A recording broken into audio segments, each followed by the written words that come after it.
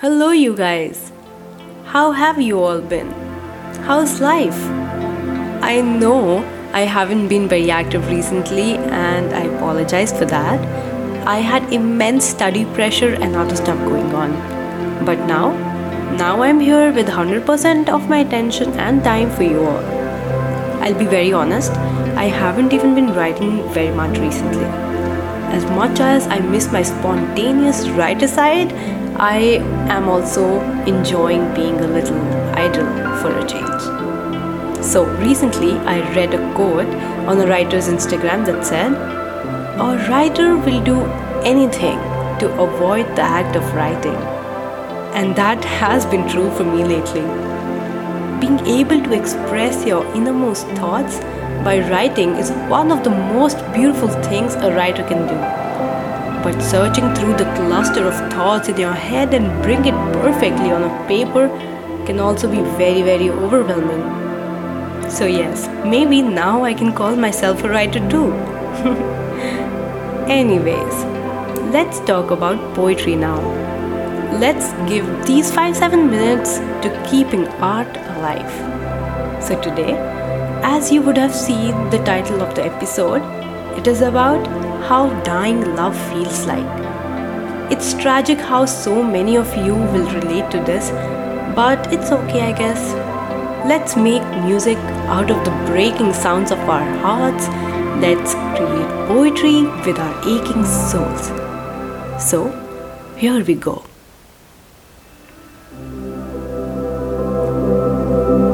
When my heart sang a love song, your ears heard it. When I spilled wine on the sheets, your eyes saw art. When I scribbled on the canvas, your lips spoke a masterpiece.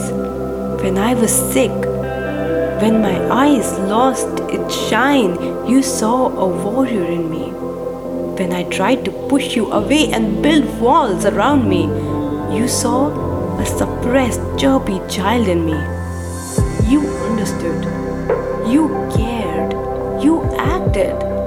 That's what I fell in love with. But I didn't know that you pretended. You faked. You manipulated. I fell in love with an illusion. A beautiful illusion built on lies as ugly as sins.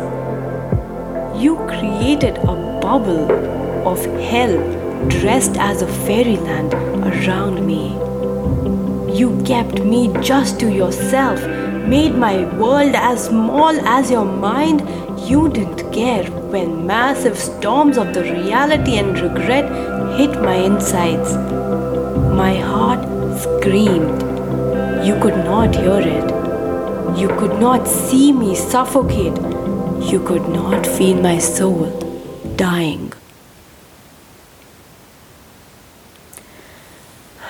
I wrote this piece somewhere in 2019, but it's so sad how I still feel the emotion it carries so deeply. Heart has a really good memory. It never forgets how it used to feel. Good memory is indeed the greatest harm your own mind does to your soul. So, here's a little piece about it too. I hope you guys enjoy it. I am cursed. I am cursed with a strong memory. I remember everything. I still feel it all so deeply. I still remember the best feeling in the world of falling in love with you. I still remember the worst feeling in the world of watching you grow out of love.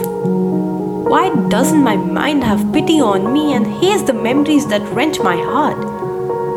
My brain is my heart's greatest foe. How should I fight the world? How should I protect myself?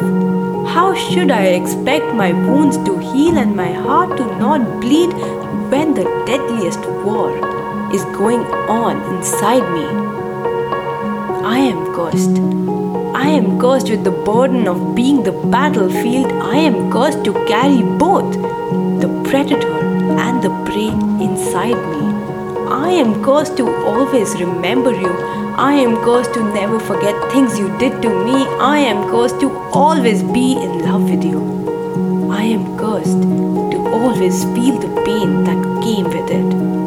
I am cursed to always remember you. Oh my darling, I am cursed to always miss you.